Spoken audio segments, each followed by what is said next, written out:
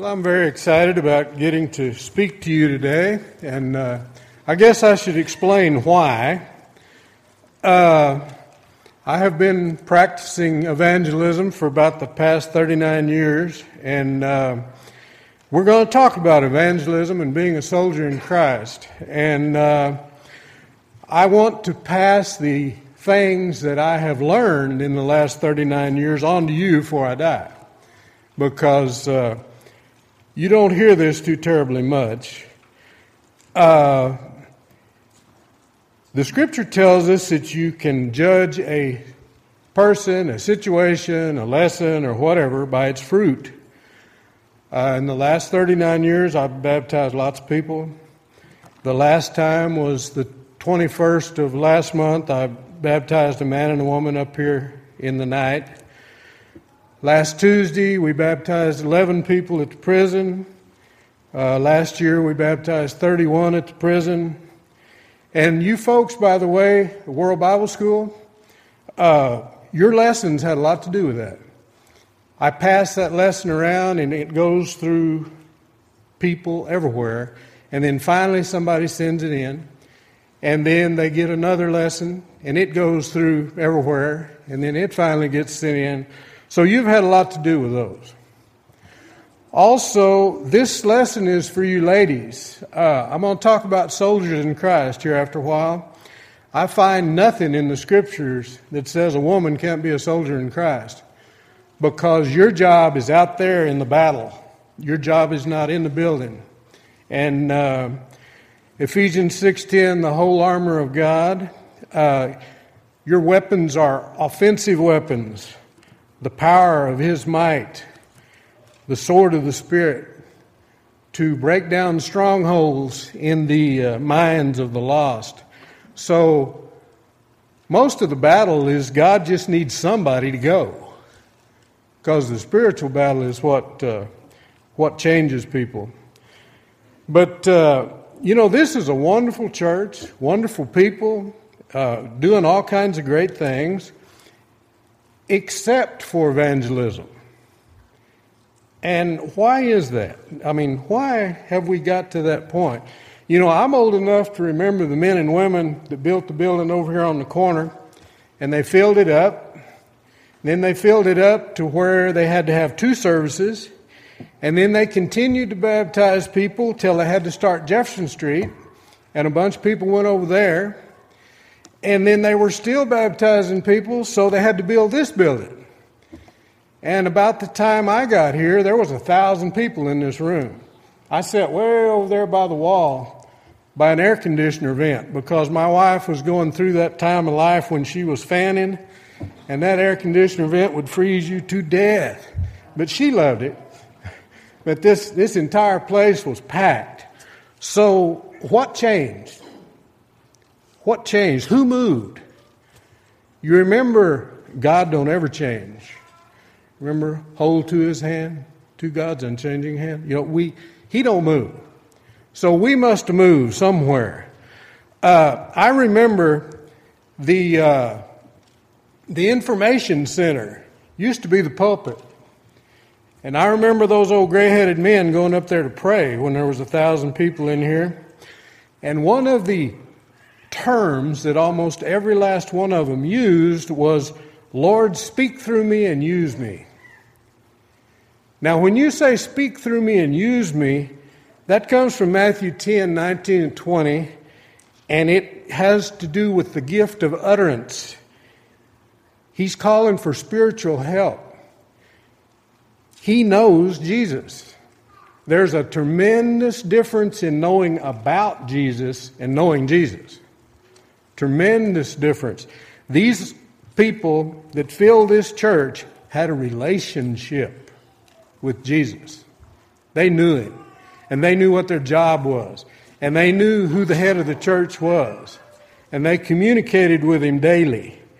So, just my opinion, but I think we got off on methods and sales techniques and systems to do all our evangelism.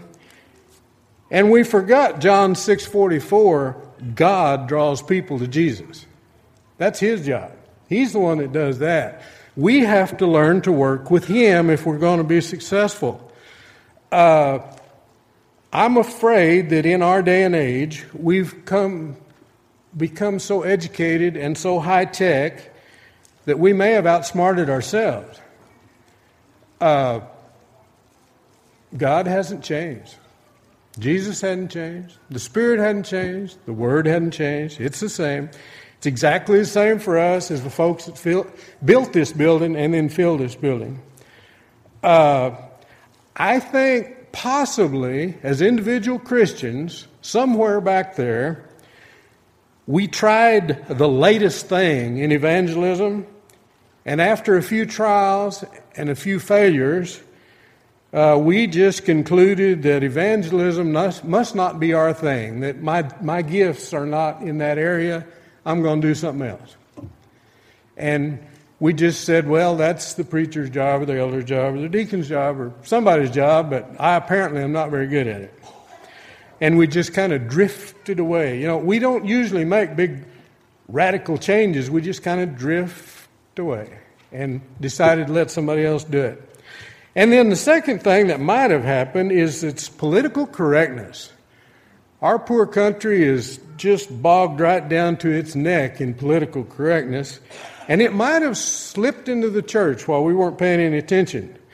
You know, political correctness says you can't judge anybody, you can't say anything that's confrontational, you might offend someone, you know. Well, guess what? We have to confront people with the Bible about their sin and about their lost condition to bring about godly sorrow so that they will repent and obey the gospel. Ask yourselves, were the prophets politically correct? Was Jesus politically correct? Was the apostles politically correct? I don't think so. They told people the way it was. You know, I know that 90% of you will think I've lost my mind, but I'm hoping for that one or two or three people that will actually say, hey, that's something I want to do. I want to tell you about what happened to me, because I think my walk's been a little different than most people. I was baptized over at Jefferson Street, and after a while, I just got bored, you know. 3 times a week, go home. Man, is that all there is? Surely not. So I began to search the Scriptures. I began to pray. And if you're going to write anything down today, write this Scripture down because we don't have time to read it. But it's Luke 11, 9 through 13. Luke 11, 9 through 13. This Scripture is what turned my business around. It tells us to ask, to seek, to knock, and we will get good gifts from God. And then the very last Scripture there in these group of verses says, He will give the Holy Spirit to those who ask Him. But there's something wrong here. Acts 2:38, I got the Holy Spirit when I obeyed the gospel. So what is this talking about? Well, I searched some more. Who, what, when, where, and why. It's talking about the gifts. Now, there's other scriptures that tell you to seek the good gifts. I've discovered that the good gift is the one you need right now in whatever situation you're in and way in over your head. So, my conclusion after studying about gifts is if God gives you a tough job to do, He gives you the equipment to get it done. He don't send you out there by yourself to fight the spiritual forces of wickedness. He gives you the job. He gives you the tools. You are well equipped. Amazingly enough, our song leader did the very same scripture I'm going to tell you about. And we didn't get together. In fact, I think I remember him, but we hadn't talked. But Ephesians 3, 16 through 21 talks about to do above all that which we ask or think according to the power that works in us. This is about doing. This is not about thinking about it. This is not about talking about it. This is about doing. And he says to do above all that we ask or think according to the power that works in us. That's the Holy Spirit. When we got afraid of the Holy Spirit, however many years ago it was, we unplugged ourselves from our power source. And that's very sad. But this thing about, that must have been back in Bible times or whatever. The last verse of these verses says, in the church, by Christ Jesus, to all generations, forever and ever. That's you and me, right now, today. So, I got on my knees, and I raised my hands, and I said, Lord, I want everything you have for me. Father, I want to experience this. I want to see it. I want to know about it. Give it to me. And he did. I tell you what, if you will read Luke 11, 9 through 13, and Ephesians 3, 16 to 21, and the scriptures like it, it'll change your life. You won't be the same ever again, because God has to have people to work through. If you volunteer, he will put you to work. My poor wife has been a widow for 30 years. I'm never there. There's so much work and so many things. But let's talk about evangelism. We go out these doors. There's 43,000 people out there, give or take. How in the world do you know who to talk to? We have tried door knocking. We have tried pamphlets. We have tried all these things. I suggest we go back to the source. God knows, and he will direct your path.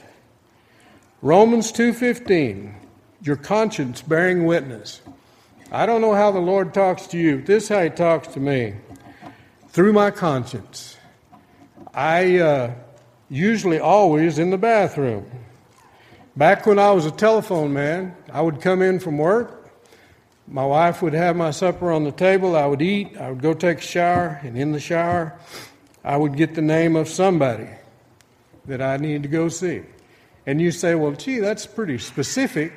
If you've ever had your conscience hurt you, you know what you did. You know who you got to deal with. And you know what you got to do to fix it. It is a communication place. And it works for me because I would go to that house. God would have already been working on them for weeks or months or years. They were looking for answers. I had a little short study in the back of my Bible. We'd go through that, and I would usually baptize them that night. Back then, we had a bunch of people here that would do follow-up studies, and it worked great. You say, well, gee whiz, that don't sound right. Remember Philip and the eunuch. Go join yourself to that chariot. And he went. Remember Ananias and Saul. Poor old Ananias, he didn't want to go. He said, hey, that guy's been killing people. That guy's been throwing people in jail. I don't want to go heal him. But he went. Remember Cornelius and Peter, the very fellows that gave us the opportunity to be here today. From both ends. Both ends. And they went together and boom, it worked.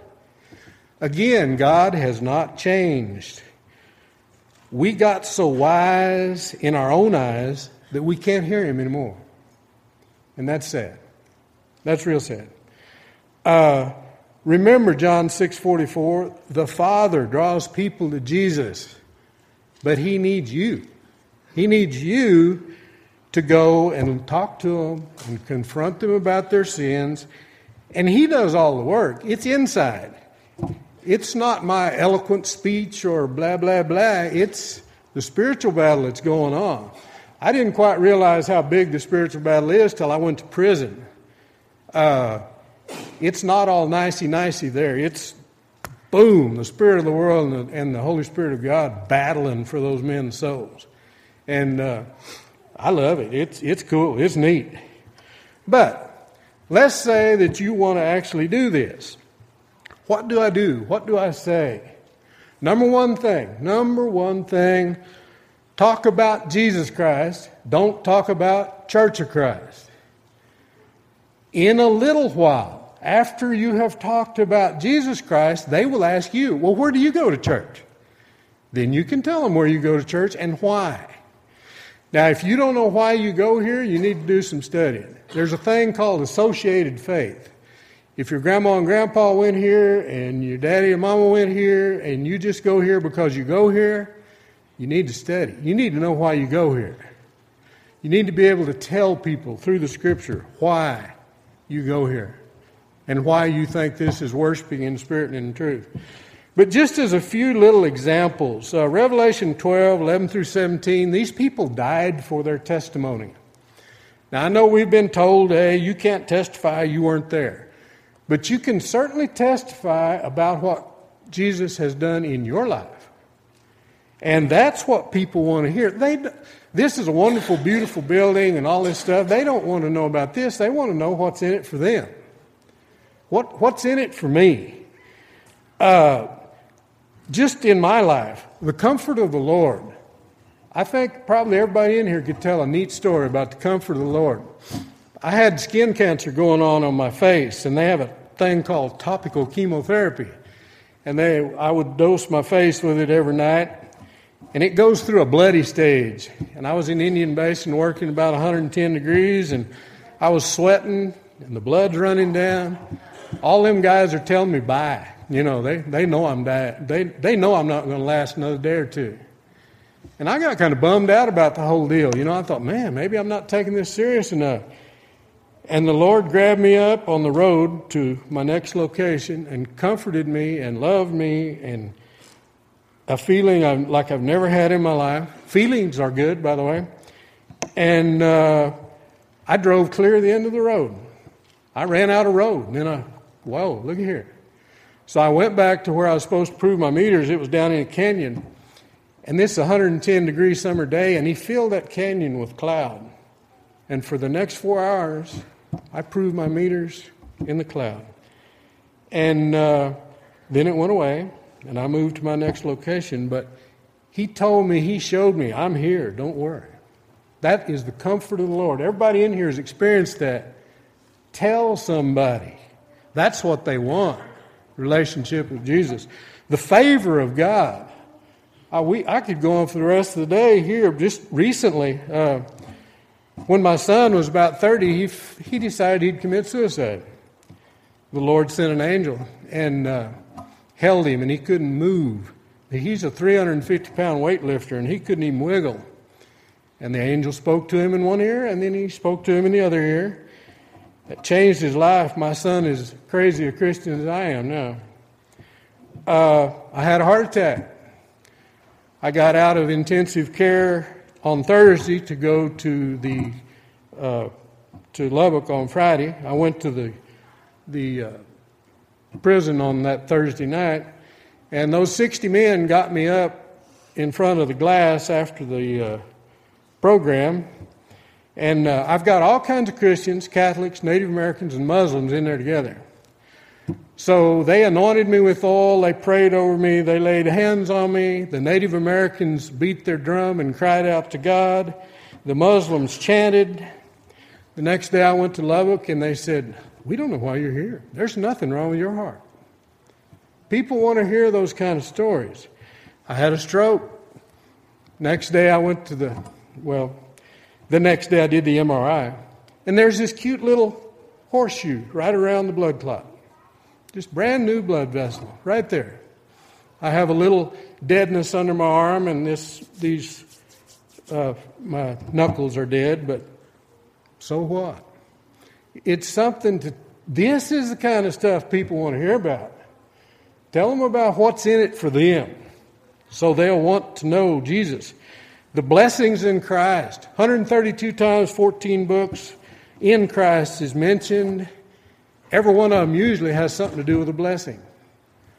I've experienced most of them, and it's amazing and it's wonderful, and people want those things. In Christ has to do with relationship with God through Jesus, through the Holy Spirit, through the Word of God, so that you're able to withstand all the temptations, trials, and tests, and to grow stronger every day, and to be able to fight the forces of wickedness. And people want to know about that. They're tired of getting kicked around. That's what they want to know. The love of God, Romans 5, 1 through 5. God pours out His love within our hearts through the Holy Spirit. That's why I go to the prison. I'm constrained by the love of God to go. When you find people to study with, they may not look like you, they may not be like you, but the love of God, you don't care. All souls belong to God. All souls have great worth, and God wants every man to be saved. And He will put you in contact with somebody. All you got to do is open your mouth. People want to hear about that. The thing about preordination and predestination, which I never understood till I went to prison. But basically, God has a wonderful, productive, fulfilling life planned for every soul He's ever created. But here comes Satan, and he comes to kill, steal, and destroy. And he messes up lives. He steals things away. He convinces people they're not good enough. He convinces people they can't. So, if he messed up your life and stole your belief in yourself that you can do tremendous things through Christ, don't let him. You can take it all back through Christ. All you got to do is just pray, and it'll be back in a flash. And God is no respecter of persons. He's done this for me, He will do it for you. One of the most amazing men I know is a thug from Carlsbad that was a drug dealer and killed people, did all kinds of things. But he became a pastor in the prison. Preaches the most amazing lessons you've ever heard in your life. That's what he was supposed to do originally. But Satan came along and stole his life away from him. But now he's got it back. If you've wasted a bunch of years saying I can't and I don't know and I'm not able and I'm too big or I'm too little or I'm too tall or I'm too short, don't believe it.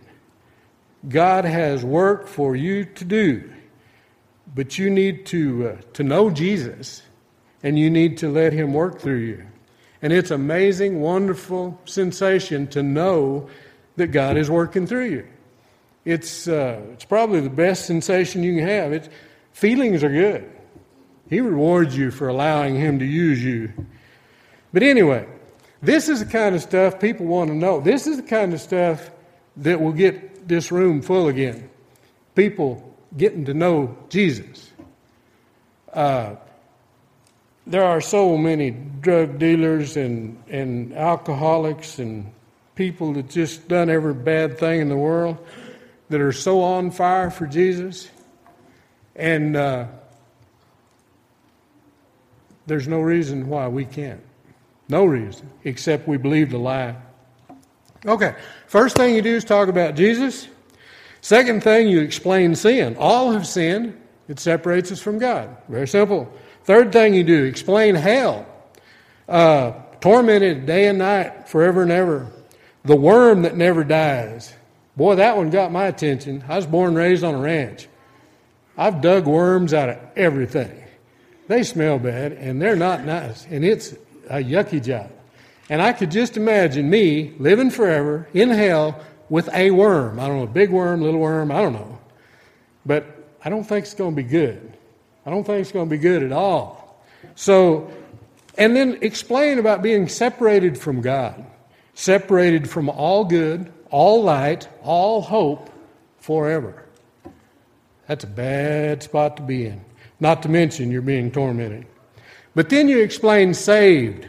You explain saved. Saved from the wrath of God. 2 Thessalonians 1, 7 through 9. When Jesus comes back, He's not going to be happy. He's going to be taking vengeance. That's a real strong word, vengeance. The people that get to experience it aren't going to like it. He's going to be taking vengeance against those who do not know His gospel. Explain that. And also explain that Jesus died for everyone. And He will save anyone who obeys His gospel. Then you got to pop the question. When can you study the Bible with me to find out about this gospel of Christ? If you have made Jesus what Jesus is, they want to study. I mean, they want to study. This is something good. They want it. This is not about, having to go to church. This is about knowing Jesus. They want it. I don't care how old they are, what color they are, who they are. They want it. The most amazing conversion I've seen in a while is a big Islamic guy. He came into the pod to beat up Christians so they could make it Allah's pod. He's about this wide, about this tall, kill people in the prison, kill people out of the prison. He converted to Christ because of the love of God, because of he wanted to know Jesus. And his old buddies threaten him every day, we're going to kill you. And he says, good, when you kill me, cut my head off because I want to go to the throne room of God. And that's the kind of people you got to be in this world that's coming up for our kids, unfortunately. If you get a study, there is a lesson set that we've actually taught in this church called Search for Truth. It's changed to Quest for Truth now. I have all those books. If you get a lesson set up with somebody, I'll be glad to give you the first lesson or two or three. I'll even go with you if you're afraid about it, because it's a wonderful way to present the gospel of Christ. It's an 8-week lesson. You study with them for 8 weeks, once a week, and it works fantastically. But let's talk a little bit about soldiers in Christ. In the past, we were bad about saying, well, we're the only ones going to heaven. I'll worry about them other people. But I am a soldier in Christ who happens to worship at Taylor Street Church of Christ. I need to tell you a story about a fellow over in Artesia. I had something to do with his coming back, and also a soldier in Christ that went to the Potter's House, which is a charismatic group, and a soldier in Christ which was a Baptist. And we all three had a part in bringing this fellow back, because he was, he had a couple of businesses. He was well off, but he also had a bad cocaine habit, and he was the meanest, honoriest sucker you ever met. But nevertheless, a couple of deaths happened in his immediate family and friends, and all kinds of things happened. But right now, today, at this hour probably, he's meeting with his group over in Artesia that's bigger than any church in Artesia, made up of cowboys and bikers. Two of the groups that, good Christians really, And they have got so big that they can't rent a place. So he has a ranch south and west of Artesia on the pavement, and they struck oil on it. And he don't have the mineral rights, but the surface damages will build a great big barn. I mean, a really big barn. This barn's just going to happen to have a whole bunch of bathrooms and a baptistry, because this guy originally was raised in the Church of Christ, and then he went off, way, way off. But that's what God's had me doing about the last 10 years, is searching for soldiers in Christ. Because if I can find a soldier in Christ and bring him back to where he's supposed to be, that man will produce many, many more people than what I can by myself. And I find them everywhere. They're all over the oil field. People that were raised in this church, that church, some other church, Satan discouraged them, they went. And then, but when you bring them back, they are amazing. And you ladies, I know some female soldiers in Christ that have been in drugs and prostituted themselves to buy their drugs and just been down and to the bottom. And boy, I tell you what, they are they're awesome. There's one here, she's had to leave because her husband's trying to kill her now. He got out of prison. But she would be down at the Allsops about 3 o'clock at night preaching to the homeless people. And She gave a whole lot of them hope. She gave a whole lot of them strength because she had been there. And it's amazing what God can do if you just let Him. But a soldier in Christ is basically mostly involved in spiritual warfare. It's against the spiritual hosts of wickedness in the heavenly places, the unclean spirits, the demons. You know, I was trained over at Jefferson Street. Jefferson Street tells you right quick that all them demons left 2,000 years ago. I don't know where they went, but they're gone. Imagine my shock when I was standing about this far from a big old guy, and I saw his eyes turn black, and I'm talking to a demon. I didn't know what to do. I had no clue. I was scared. Luckily, there was one of the old men there that they let stay in the pod that's called the council, which function as elders. He knew what to do. And just in case you ever get in the situation where you have one of them to deal with, because there's plenty of them, in the name of Jesus has the same power today it had 2,000 years ago. All you got to have is 100% faith. In the name of Jesus, I rebuke you, and in the name of Jesus, I command you to leave. We'll get it done. That's all it takes. But you have to know these things. And it's amazing. Also, there's a lot of other gifts. We're running out of time. There's a lot of other gifts. There's the little gift of helps. I've been at the Good Sam for, Heartland now for 30 years, I guess. After about the first 6 weeks, I ran out of anything to preach about. I was blank. I was zip. I got on my knees. I prayed, Lord, if you want those people to be spoken to, you're going to have to give me something.